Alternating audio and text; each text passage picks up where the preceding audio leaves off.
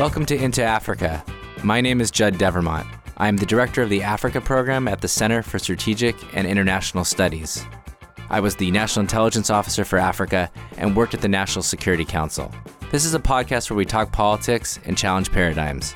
On deck today, recent protests have roiled Senegalese politics. What does it tell us about the health of the country's democracy? And the UN closed down its peacekeeping mission in Darfur, Sudan in 2020. Was it premature?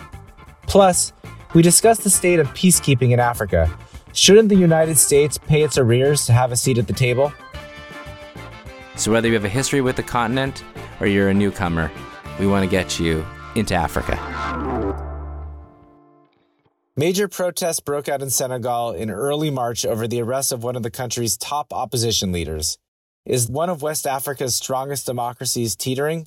Joining me to discuss Senegal and other topics are Paul Simon Andy, Senior Advisor to the Institute for Security Studies Regional Offices in Dakar and Addis Ababa, Kate Almquist Knopf, Director of the African Center for Strategic Studies, and Shadrima Das, Senior Director of Peace and Security Policy at the Better World Campaign. Ousmane Sonko, who came in third in the 2019 presidential elections, was arrested in early March for disturbing the peace and participating in an unauthorized march. This sparked a wave of protests throughout the country. Senegal has been experiencing some of the country's worst unrest in nearly a decade.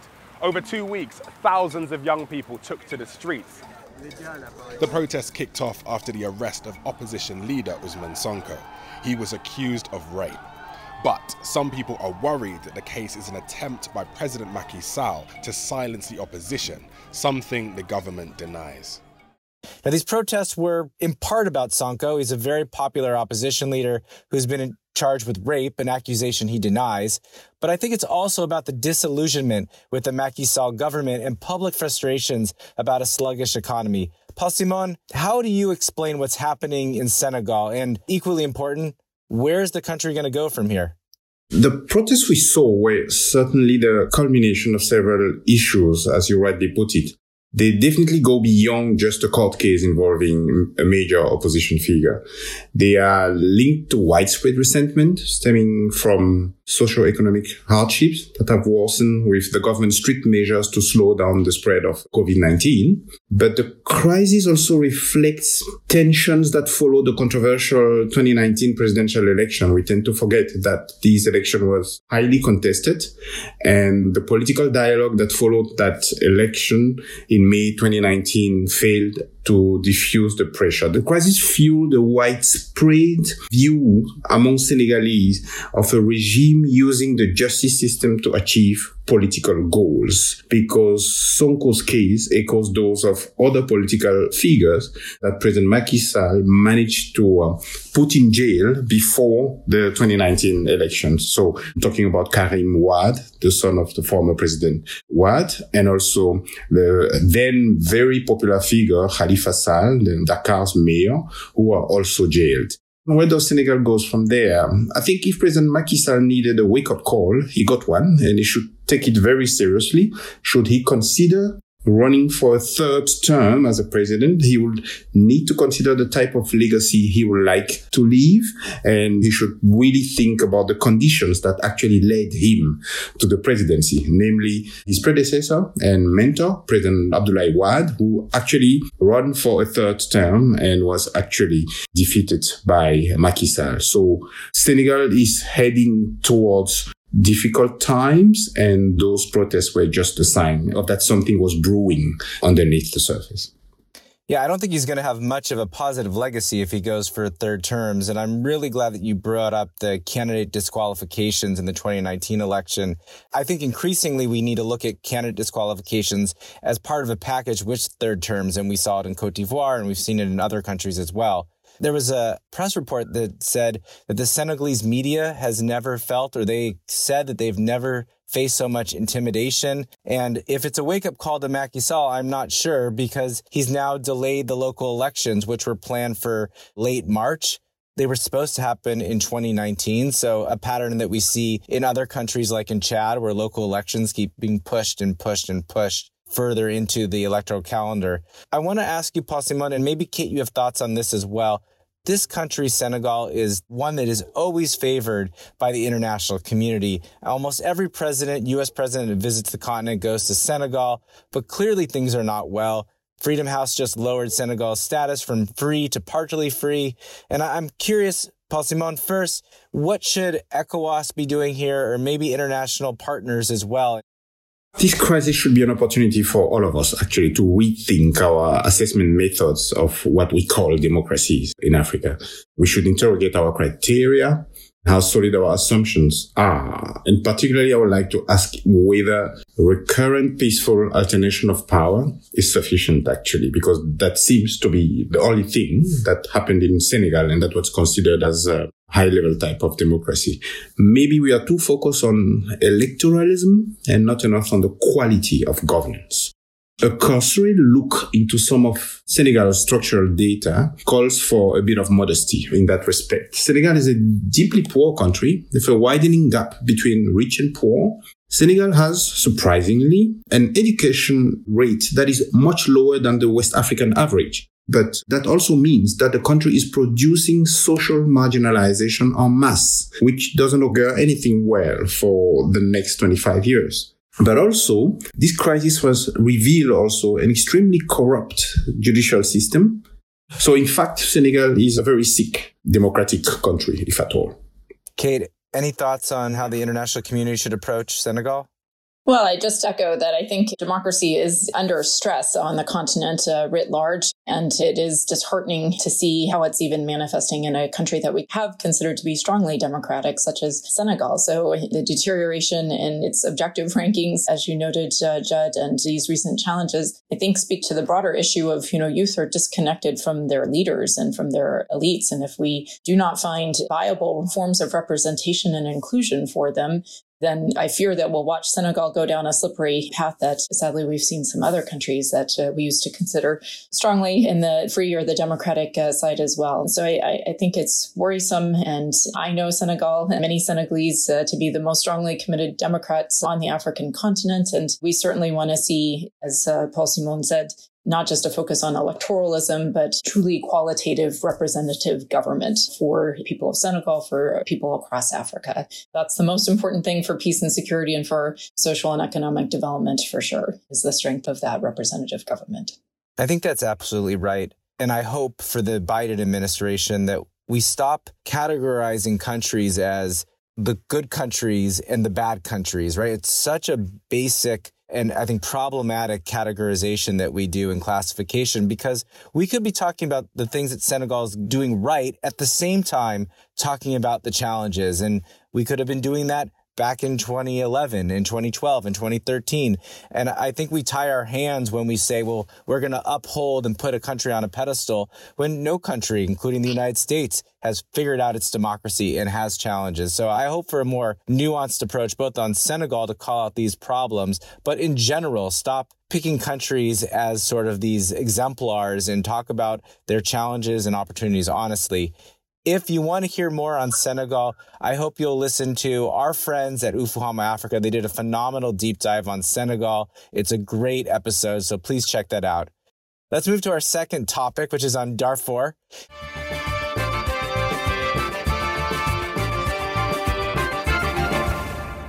At the end of 2020, the African Union United Nations hybrid operation in Darfur, UNAMID, transitioned into a new special political mission. After more than 13 years, the mission, known as UNAMID, and its mandate to protect civilians and stabilize the region is ending. It follows a decision by the UN Security Council in late December to halt operations by the end of 2020 because it said security in the region had improved. But here in Nyala in South Darfur, many are worried.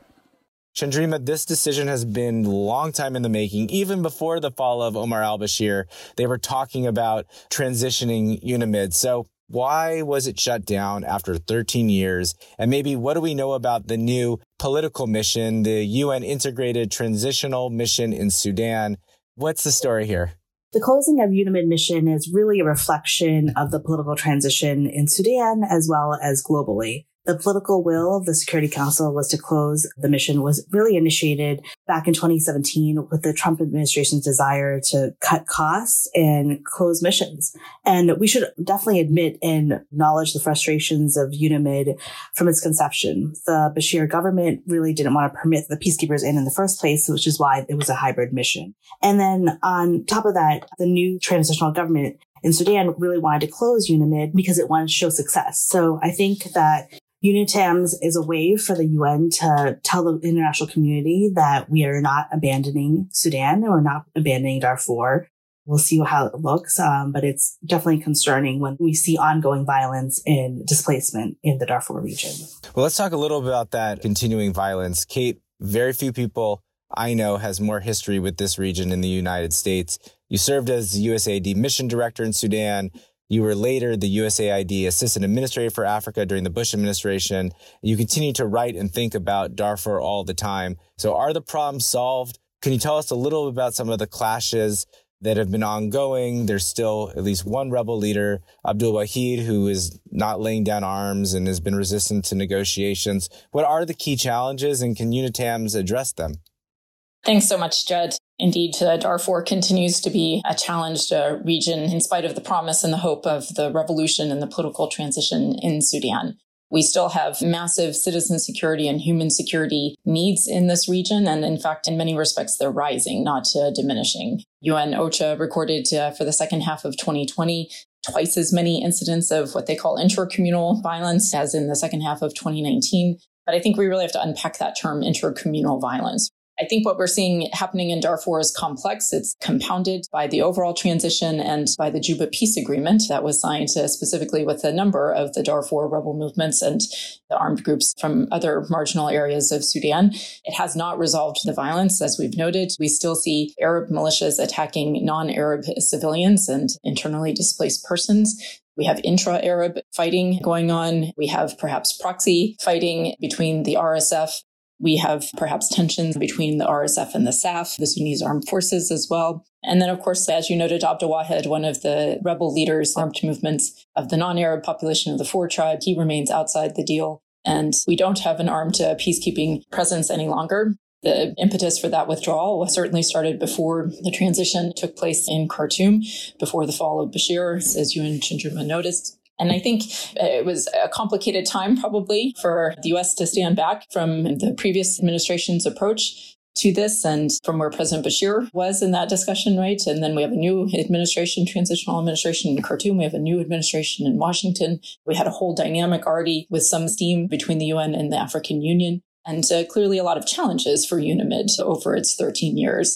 You know, with a primary mandate to protect civilians, there's plenty of fair room to critique all the ways that it didn't do that. At the same time, it also arguably was a deterrent, and it did enable humanitarian response and assistance. And its withdrawal seems to be wholly without preparation, shall we say, for where legitimate law and order will come from in Darfur. So a vacuum is there. UNITAMS has now got a mandate for all of Sudan to support the political transition. It's a Chapter 6 mission, not a Chapter 7. It's the remnant of the mandate for Darfur. I think it's just unarmed, very light civilian protection activities, but nothing that is commensurate with the level of the challenge that we see there. Okay, I don't want to put words in your mouth, Kate, but was this a good decision? Was drawing down UNAMID a good decision?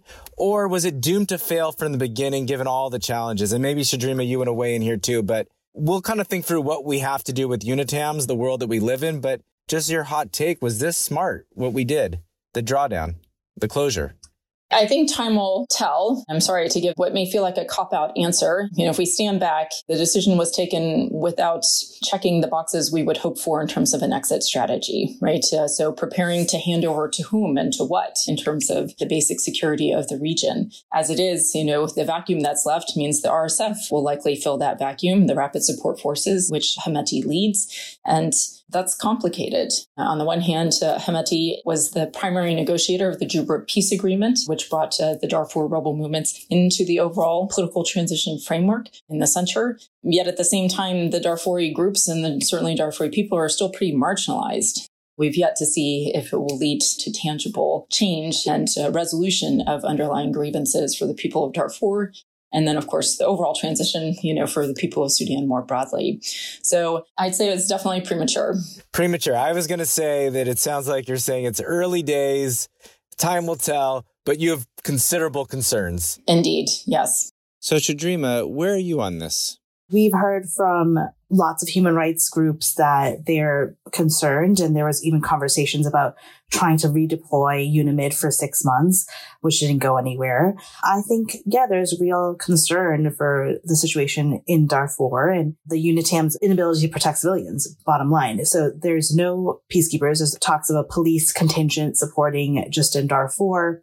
That didn't go anywhere. So I think they're relying upon the Sudanese government to implement a protection of civilians plan, which just hasn't manifested at all. We've seen peacekeeping missions end too early in Timor-Leste, in Liberia, and then have to redeploy again. So I'm hoping that's not the case and that the Juba peace agreement comes to be implemented in a way that will be actually supportive of the Darfuri people. But we'll wait and see, but it's concerning for sure.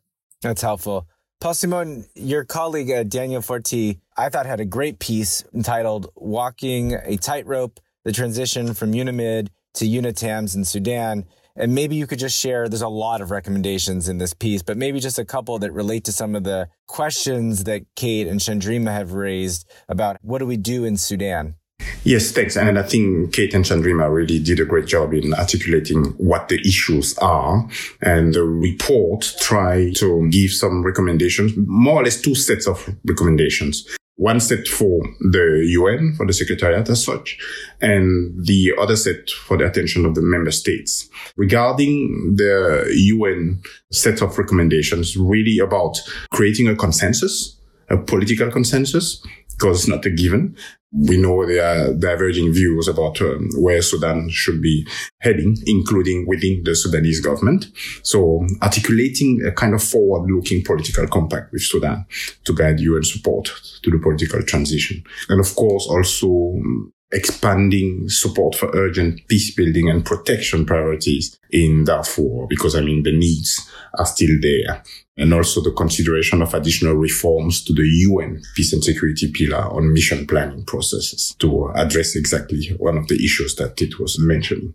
Regarding, of course, recommendations for member states, it's more or less about increasing financial support for Sudan's peace building and development needs. We know that the Security Council has very often been extremely divided over Sudan. And so it's really more about creating consensus, which will be certainly not an easy task.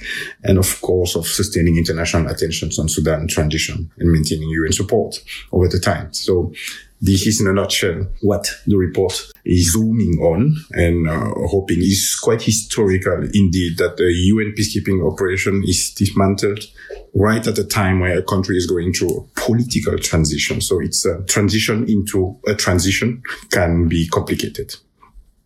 That's great. And I think you put on the table a couple things that we'll want to address in the final section, but I can't have Kate on the podcast without asking her for some bigger thoughts on Sudan. And what do you think, Kate, the new Biden administration, Friends of Sudan, should be doing specifically to Darfur, but then how it sort of integrates into these larger questions about the Sudanese political transition?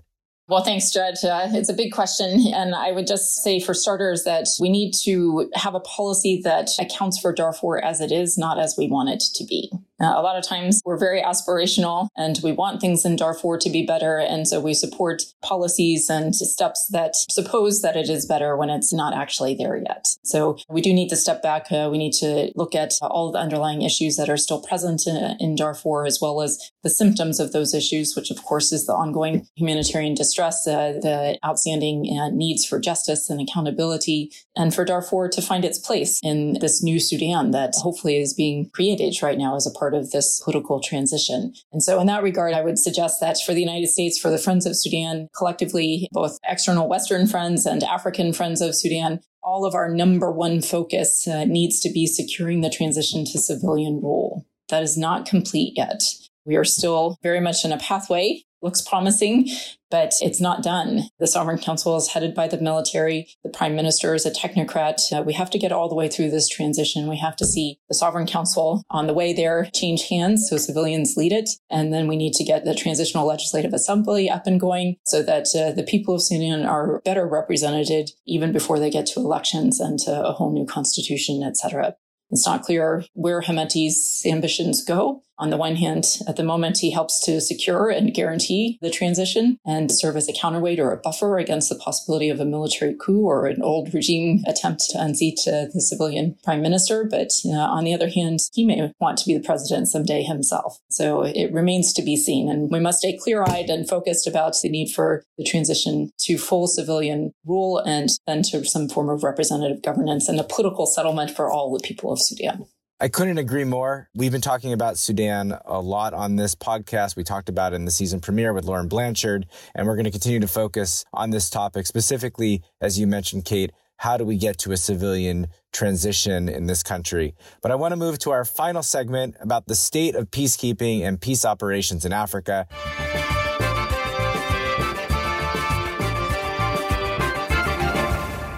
There are currently 6 UN peacekeeping missions on the continent in the Central African Republic, in the Democratic Republic of the Congo, Mali, South Sudan, Western Sahara, and then in the disputed Abyei region between Sudan and South Sudan.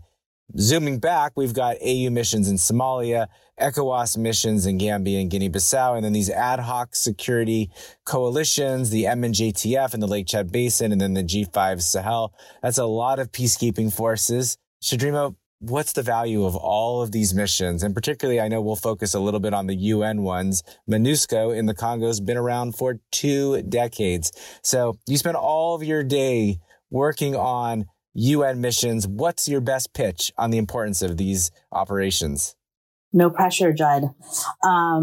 So let's just start with that there's decades of data that show when peacekeeping missions are properly resourced with adequate numbers, they save lives, they reduce the duration of conflict, and they don't actually last forever. It's cost effective. 90,000 peacekeepers are deployed around the world. It's the second largest military force after the US.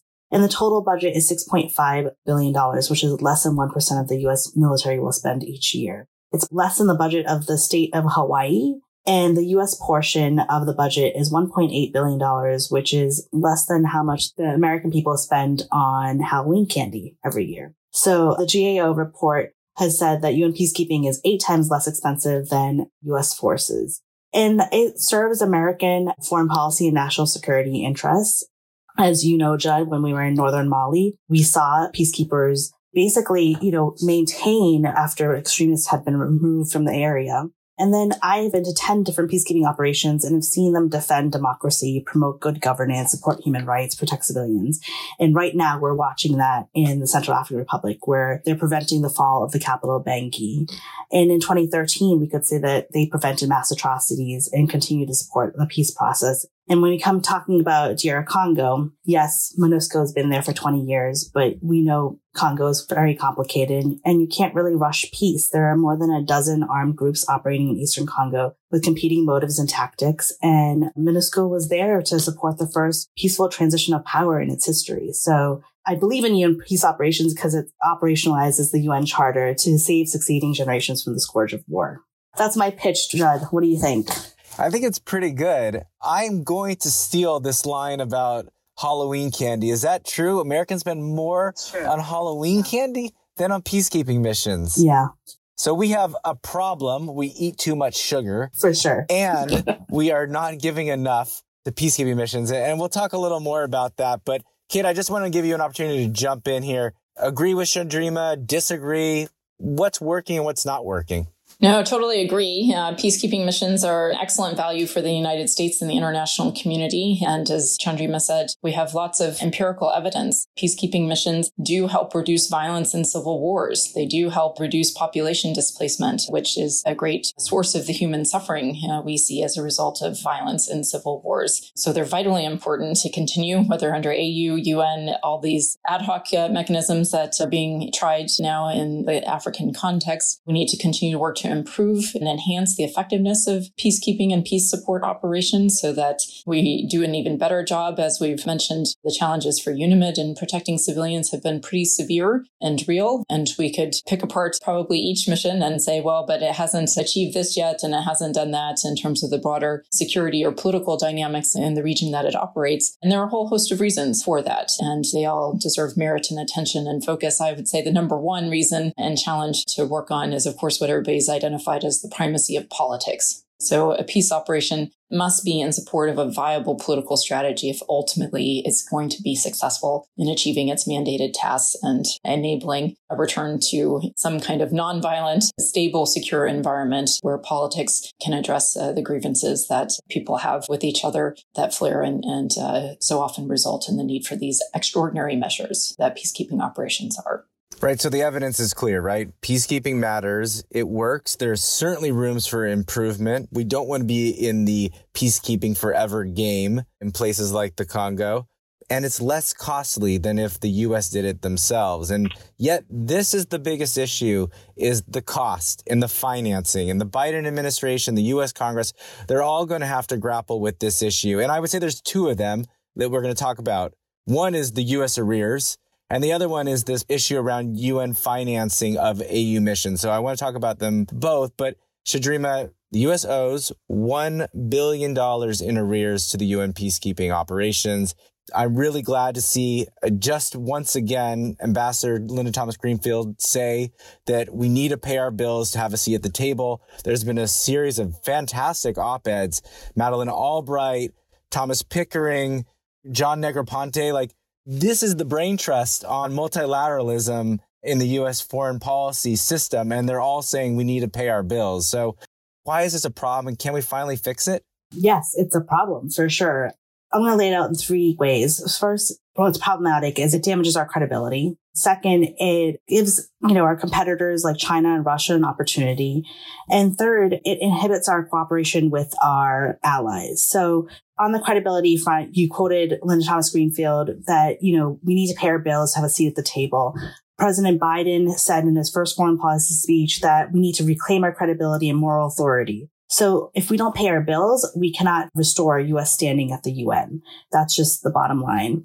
And then when it comes to China, China is now the second largest financial contributor to UN peacekeeping, and it pays its bills on time and in full. And it's the top troop-contributing country and the only one at the Security Council. And over the last 4 years, when the U.S. disengaged at the UN, China leaned in. China now leads 4 out of the 15 UN agencies, and they have changed the narrative when it comes to human rights and protection of civilians at UN peacekeeping mandates. And so it really undermines American value. And then cooperation. So the U.S. puts in barely any troops, but most of the other countries in the world serve in these peacekeeping missions. So I think there's 124 countries that provide troops to peacekeeping. And when the U.S. doesn't pay, they're the ones that don't actually get reimbursed for their personnel and their equipment. So that seems problematic for bilateral relationships as well as just not the right thing to do. There's an opportunity for the Biden administration to pay our dues and pay our arrears. And I think that it would send a strong signal to the rest of the world that the U.S. is back.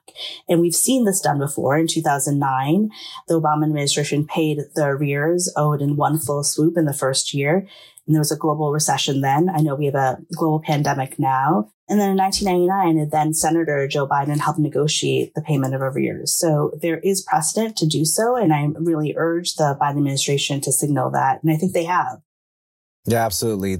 As you said, there's a precedent. We've done this before. We can't lead. We can't renew our global leadership without this. We can't recommit to multilateralism without paying our arrears. And if we're going to use the global competition, the global power competition lens, which I think is appropriate here, we don't have a seat at the table relative to our competitors and our adversaries if we don't pay. So that's one part of this conversation. And the other part is about UN financing of AU missions. It's a very complicated conversation about assessed costs that we'll just put some, nice primers in the show notes so people can access that. But Paul Simon, ISS has written about this topic a lot and its recommendations in terms of UN financing of AU missions. And I know that there was support in the Obama administration, and then the Trump administration walked away from that, strongly opposed using assessed contributions to finance AU peace support operations. Why is this important? And do you think there's an opening under President Biden? I think there probably is. The Biden administration first steps clearly indicate a more positive attitude towards that question. But I'm personally wondering if that's the right debate, if that's the right question. First of all, because in the past, the UN has funded African missions, of course, African peace support operations. The African Union is actually involved in less and less peacekeeping type of operations, but rather counter-insurgency or counter-terrorism missions. If we look at AMISOM, for example. So the nature of threats has evolved, and we have to take that into account. The real question is, should the international community, the UN, plan or consider a fund for such mission? Because we know peacekeeping cannot deal with counterterrorism, for example. And another question is, are multidimensional missions the right conduit for counterterrorism operations? We know when we look at AMISOM that there are several issues related to command and control on the ground. So the question should be asked whether that's the right conduit.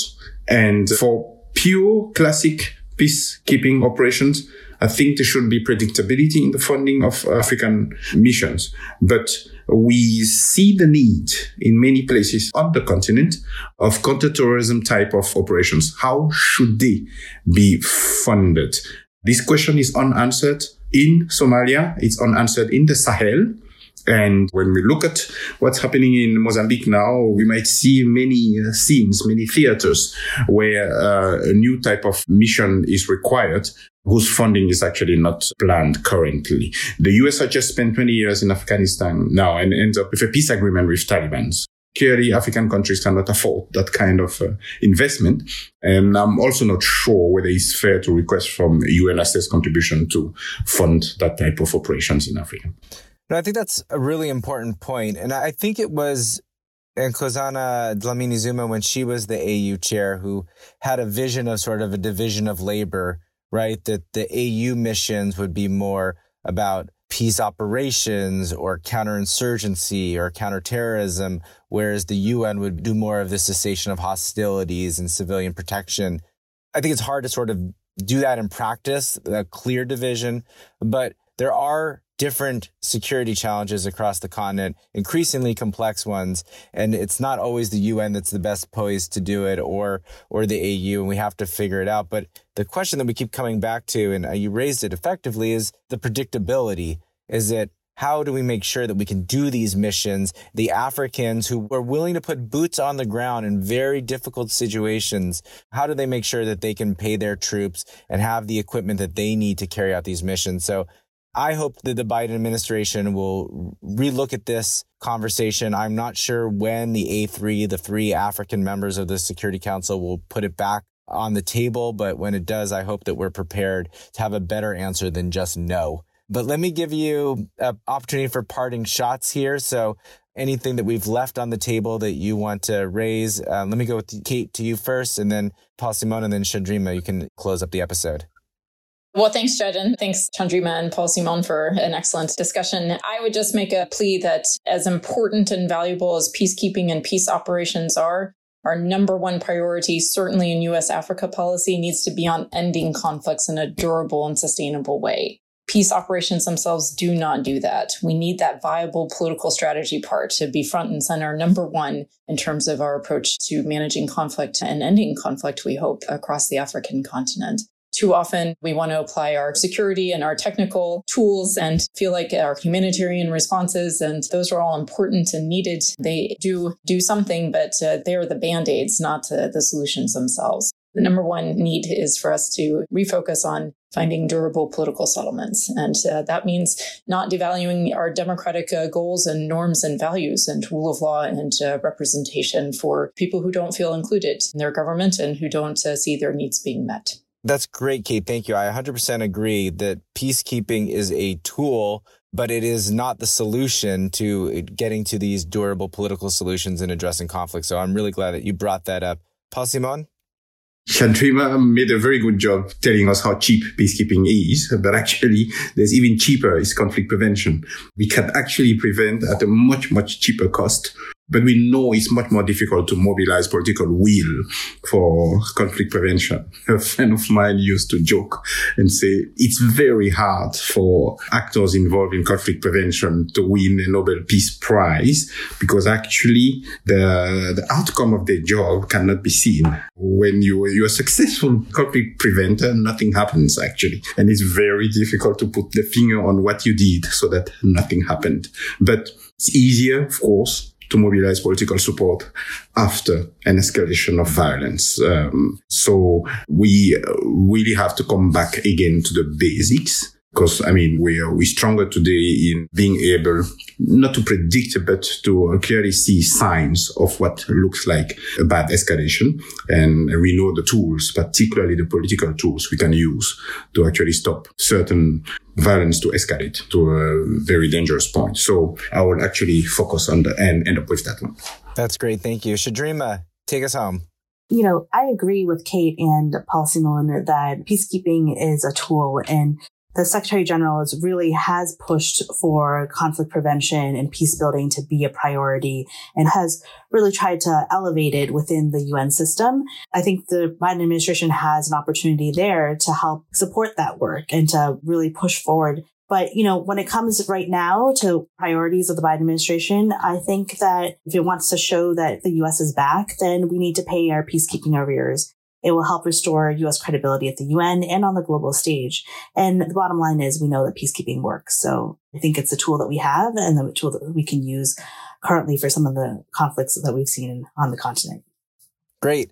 Thanks, everyone. And we'll be back in 2 weeks. Thanks for listening. We want to have more conversations about Africa. Tell your friends, subscribe to our podcast at Apple Podcasts or wherever you find good content. You can also check out our analysis and reports at csis.org/Africa. Thanks.